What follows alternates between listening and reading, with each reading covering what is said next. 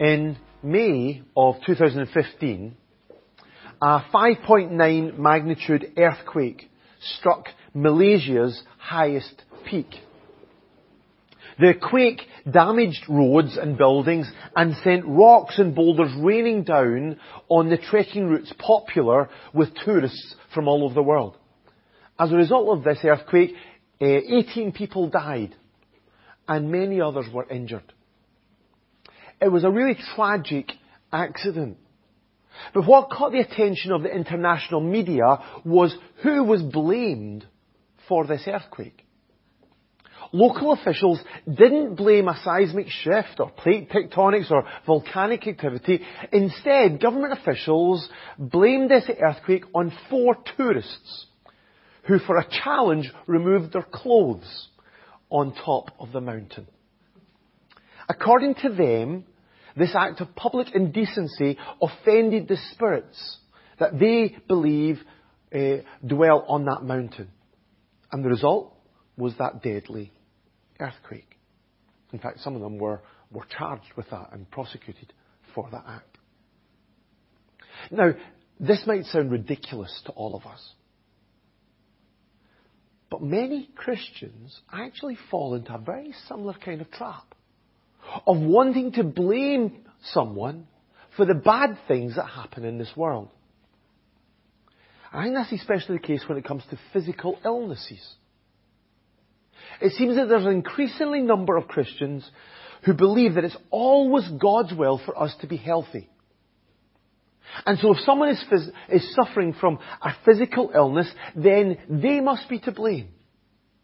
They must be doing something wrong. They must have sin in their life, or unbelief, or a lack of faith. But actually that kind of thinking isn't new. Jesus' disciples thought that.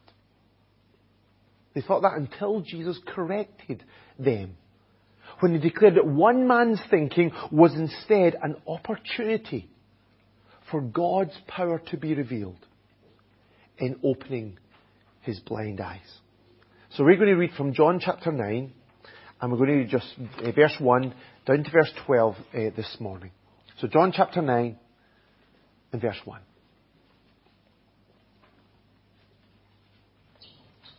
As he went along, he saw a man blind from birth. His disciples asked him, "Rabbi, who sinned, this man or his parents, that he was born blind?" "Neither this man nor his parents sinned," said Jesus.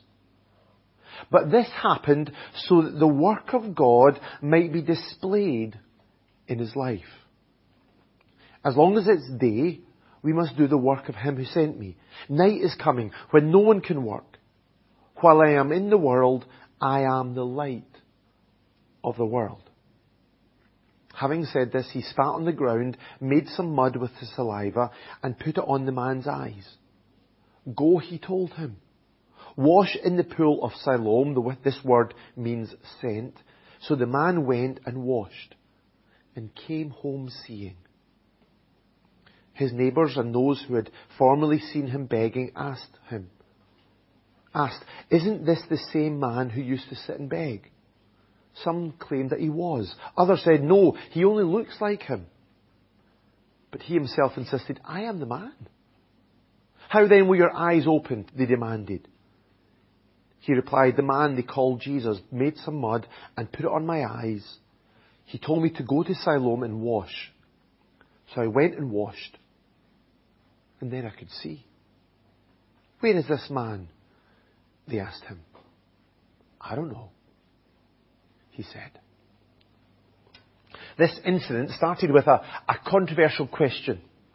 Jesus and his disciples were on their way out of the temple grounds, possibly after slipping away from this crowd who wanted to stone Jesus for blasphemy that we were looking at last week, when they saw a man who was blind from birth.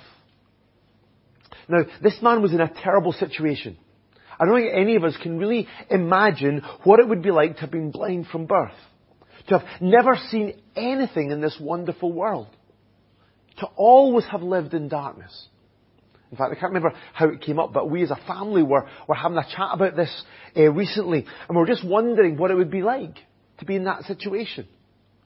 We're wondering if people in that situation can imagine images in their mind or not. You know how you can think of something and you can see it in your mind? Can people who are blind do that? Or when they dream, do they dream in pictures or not? I don't know if you worry about those kind of things, but that's the kind of thing that we chat about sometimes. But what is clear with this man is that this blindness had a huge impact on his life. Because of it, he couldn't work. To survive, he had to beg.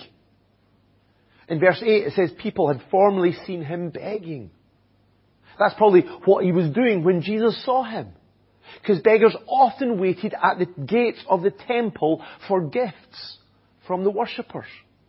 And so this man was sitting there, helpless, depending on the charity of others. And he would have had no hope of this situation changing in his life. He believed that he was going to be blind all of his life, right until his death. Later on he said to the Pharisees in verse 32 of this chapter, nobody has even heard of opening the eyes of a man born blind. Even though there were amazing healing miracles in the Old Testament, there is no record of a permanently blind person being healed from that blindness. And so this man was sitting there in darkness and despair, helpless to provide for himself, powerless to change his condition. But that's not just this man's situation. This is also a picture of the spiritual blindness of everybody who's outside of God's kingdom. So Paul said about those who have not trusted in Jesus that they are darkened in their understanding and separated from the life of God because of the ignorance that is in them due to the hardening of their hearts. And Paul said that one of the reasons for this is the deception of Satan, because the God of this world, the God of this age, Satan, has blinded the minds of unbelievers so that they cannot see the light of the gospel, of the glory of Christ. So like this man, without Christ, without Jesus, we are all in darkness and despair. We are all helpless to provide for ourselves. We are all powerless to change our situation. But instead of seeing this man as a picture of our spiritual condition, the disciples of Jesus seem to be focused on the question of who was to be blamed. Who was to blame for this situation? So in verse 2 they asked Jesus, Rabbi, who sinned, this man or his parents, that he was born blind? There's a really quite terrible assumption here, isn't there? For them, and for many others, there was a simple connection between sin and suffering. They believed that personal suffering was always caused by personal sin. So if this man was born blind, then the only question was, who sinned? Was he blind because he had sinned before he was born? Or was it that his parents had sinned? And that was why this child was born blind. One of them must be to blame. And the only debate for them was, which one? And this is a view that's still around today. There are many people in the world today who believe in the Hindu and the Buddhist teaching of karma. In fact, it's part of our kind of common language these days. So suffering is caused by the wrongs we do, especially in that system of beliefs, for the wrongs we've done in our past lives. That's the reason for suffering in our life today. But there's also people in churches this morning who believe in the prosperity gospel. That teaches that God's plan for us is that we're always going to be healthy, wealthy, and happy. That's God's plan. And so if we're not experiencing this, then we must have done something wrong. We must not be praying in the right way. We must not have enough faith.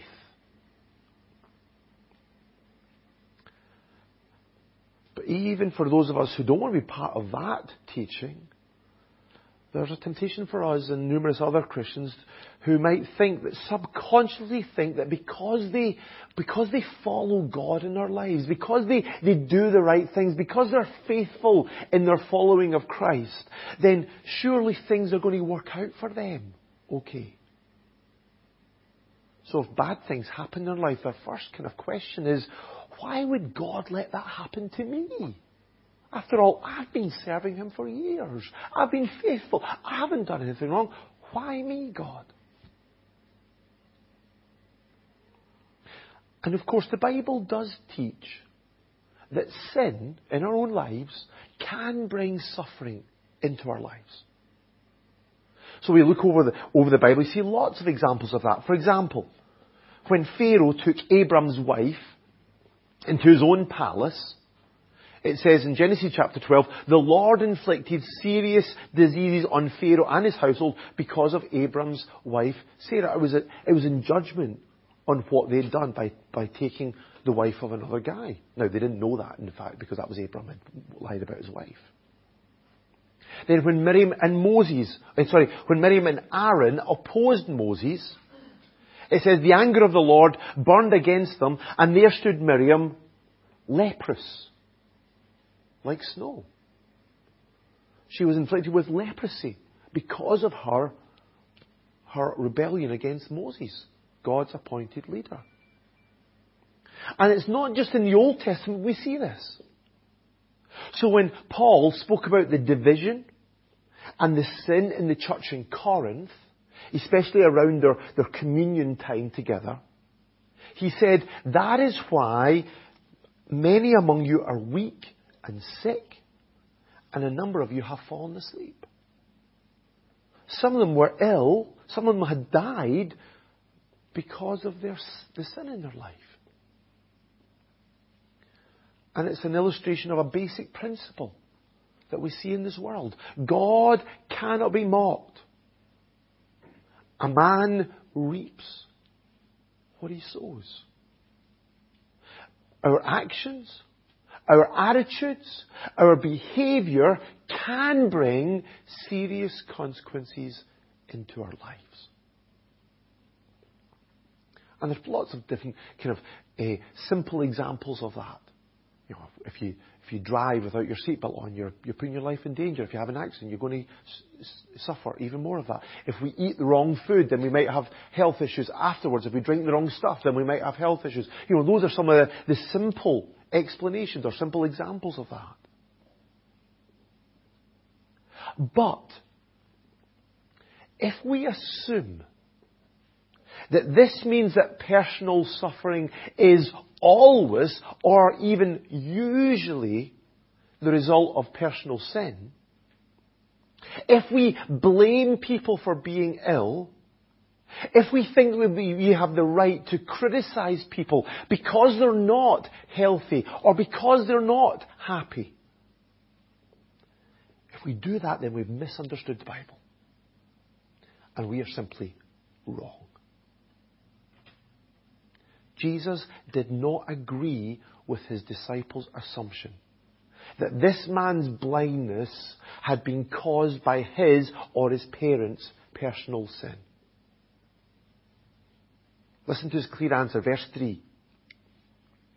Neither this man nor his parents sinned. That didn't mean, of course, that they'd never been sinned, that they were sinless. We've all sinned and we've all fallen short of God's standard. But what Jesus was saying here was that this man's blindness was not the result of his sin, nor was it the result of his parents' sin. Personal suffering is not always or usually the result of personal sin. I think this is the very clear teaching of the book of Job. Or Job, as some of you like to call it. Job suffered incredibly through the loss of his business, his wealth, his family, his health. And his 3 friends came to support him in his grief. And initially, they just sat quietly, silently with him in his suffering. Did a really good job of comforting him, of just being with him in his suffering. But then they ruined it all when they opened their mouths. And they blamed Job for his suffering. So the book of Job is a very intense book and very poetic book. But they said things like this. Who, being innocent, has ever perished? Where were the upright ever destroyed? Basically, they were saying, Job, in this world, good people are blessed, bad people suffer. You're suffering, Job, so you must have sinned. That's basically their theology. God looks after His people, so they will always be looked after, they will always be blessed, but the evil people, they were the ones who are going to suffer for it in this life. But they were wrong. Job did not suffer because of his personal sin. I've heard lots of even Bible teachers try and work round this and try and get round to say, no, Job actually did have faults in his life and he didn't have enough faith and all of that kind of stuff. But I've got God's word for it, that it wasn't his fault. So Job chapter 1 verse 8 says this. This is what God said about Job. There is no one on earth like him. He is blameless and upright, a man who fears God and shuns evil. Job wasn't a horrible sinner, and he suffered because he was reaping the result of his sin. And then at the end of the book, God actually reprimanded Eliphaz and his 2 friends. And he said, I am angry with you and your 2 friends because you have not spoken of me what is right, as my servant Job has. God basically just said, Eliphaz, you and your 2 friends, you're wrong. Job is the one who's right here. And then he went on to tell them to sacrifice a burnt offering in repentance of their sin and to ask Job to pray for their forgiveness. So that book in the Bible, which is probably the oldest book in the Bible, teaches us that personal suffering is not always or usually the result of personal sin. In fact, did you see what Jesus said was the reason why this man was blind? Did you notice that in verse 3? He said, this happened so that the work of God might be displayed in his life.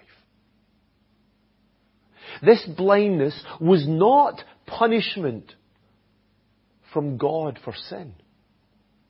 It was not evidence that this man or his parents had done something really wrong. Rather, even although this man was suffering the consequences of just living in this fallen and sin-cursed world, this messed up world, God had an amazing purpose in it. God was going to use this man's situation to reveal His glory and His power and His grace. Joseph learned that lesson in his life. He said to his brothers, the one who had sold them into slavery, he said, you intended to harm me, but God intended it for good, to accomplish what is now being done, the saving of many lives. God didn't cause the evil actions of his brothers, but God used it to accomplish something wonderful. Paul also learned that lesson when he was pleading with God to take away this, what he describes as a thorn in the flesh, this painful situation in his life. But the Lord replied, "My grace is sufficient for you, for my power is made perfect in weakness." And so although there are many different and varied reasons for the suffering in our lives, the amazing truth is that in all things, God works for the good of those who love him, who have been called according to his purpose. Even in the most difficult, the most painful, the most overwhelming situations in our lives, God is at work for our good and for his glory. Of course, we don't always see this played out in our lives in ways that we can actually see and understand this side of heaven. We don't always be able to stand back and say, "Wow, I'm amazed. Look at how God is using my suffering in this way, in this way, in this way." That's wonderful when it happens, but we don't always see that. God's purpose is an eternal one. So we need to hold on to this truth even in the darkest of times, because God is working for our eternal good. But sometimes God does work in ways that we can see how God is bringing good out of evil. That's what happened in this man's life. God was going to work in a way that was convincingly going to demonstrate in his life God's grace and God's love. So verse 4, Jesus said, "As long as it's day, we must do the work of him who sent me. Night is coming when no one can work." Jesus knew that the time for his work was limited, and so he was willing to do the work that his Father had sent him to do right now. So what Tony was reminding us earlier, this is the day that we have to serve him. And in Jesus' case, his work was to be a light in the darkness. While I am in the world, I am the light of the world. Jesus' actions here were going to demonstrate the reality of this by opening this man's eyes, by rescuing him out of darkness and bringing him into the light. So look at verse 6. Having said this, he spat on the ground, made some mud with the saliva, and put it on the man's eyes. "Go," he told him, "wash in the pool of Siloam." This word means sent. So the man went and washed and came home seeing. Now that's pretty gross, isn't it? Not many of us would like that. But there have been many suggestions about why Jesus healed this man in this way. Some people are very clever in making up ideas about why this happened. Some people have suggested that we're supposed to think of how the Lord God formed the man out of the dust of the ground. So this is Jesus, again, acting as the creator. And it also seems that we're supposed to notice that this pool that he sends this man to, this pool called Siloam, it means sent. So the man was sent to wash there by the one who was sent by his Father. So there's all those layers of meaning in that. But have you noticed, this is the thing that jumped out at me, how Jesus healed people in so many different ways. So here, he made mud from saliva, and then he told the man to wash it off. Another time, he healed 2 blind men when he touched their eyes and said, "According to your faith, it will be done to you." And yet another time, Jesus spat on the man's eyes. I think that's even worse. And put his hands on him. But that only partially healed his sight. And then it was only after Jesus again put his hands on him that he was fully healed. And then in the Gospel of John, this is the kind of third healing miracle that we've seen. And in John chapter 5, with the disabled man at the pool of Bethesda, remember? He just told him to get up. And he got up and he was healed.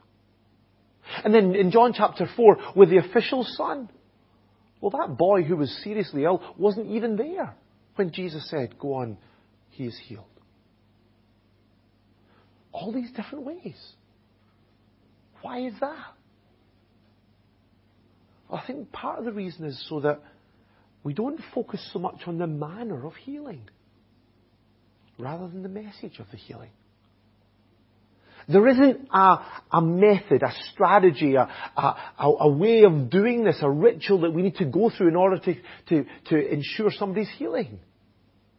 Sometimes he put his hands on him, sometimes he didn't, sometimes he just prayed, sometimes he shouted in a loud voice. They're all different ways.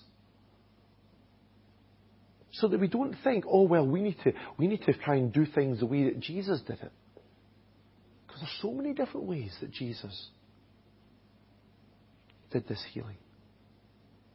So what is the message of this healing? Well, this man was healed even though he'd been blind from birth. He experienced what nobody in his situation had ever experienced before.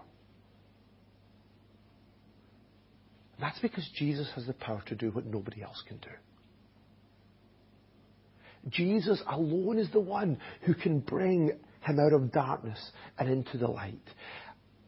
So this fifth miraculous sign in the book of John again points to the reality of who Jesus is. So in Isaiah 42, the Lord promised that the Messiah, the future servant of the Lord, He said this to him, I will keep you and will make you to be a covenant for the people and a light for the Gentiles, to open eyes that are blind, to free captives from prison and to release from the dungeon those who sit in darkness. Jesus healed this man's eyes. And we're supposed to think, He's the Messiah.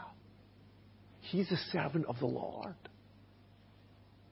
But I think more than this, this miracle pointed to them that Jesus wasn't just the servant of the Lord, but He's actually the Lord Himself. So Psalm 146 verse 8 says, the Lord gives sight to the blind. The Lord lifts up those who are bowed down. The Lord loves the righteous. But these promises weren't really just speaking about physical blindness and physical sight.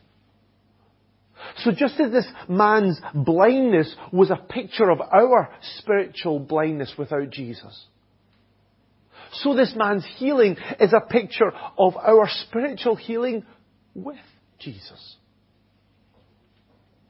So Paul wrote in 2 Corinthians chapter 4 and 6, God who said, let light shine out of darkness, made His light shine in our hearts to give us the light of the knowledge of the glory of God in the face of Christ. So just as Jesus, our Creator, dispelled the darkness and brought light into this world, just as He dispelled the darkness in this man's life and opened up his eyes to the light, so He is the one who can dispel the darkness of our hearts, open up our blinded minds, reveal the truth of who He is and what He can give, and can bring us into the light of His eternal life. We're supposed to see ourselves in this story. And as John stated at the start of his gospel, in Him was life, and that life was the light of men. And we're supposed to rejoice and say, that's what's happened to me, if we've trusted in Jesus. But unfortunately, not everybody wants to come into that light. It's one of the recurring themes in the book of John as we'll be looking through, isn't it? That Jesus comes to bring this beautiful light into our life. But so many people don't want it. So the next verse in John chapter 1 says this: the light shines in the darkness, but the darkness has not understood it. And people certainly did not understand or accept what was happening here with this man. This healing started a really kind of curious debate about whether this man was the one who used to sit and beg. It's really quite strange, isn't it? Because they said, some claimed that he was this man. Others said, no, he only looks like him. He's his body double, I guess they're saying. But as we'll see in more detail next week, this debate really wasn't about the identity of the man who'd been healed from his blindness. This debate was really about the identity of the man who had healed this man from his blindness. These people refused to accept this healing because they were blinded to the reality of who Jesus really was. And they didn't want to accept him.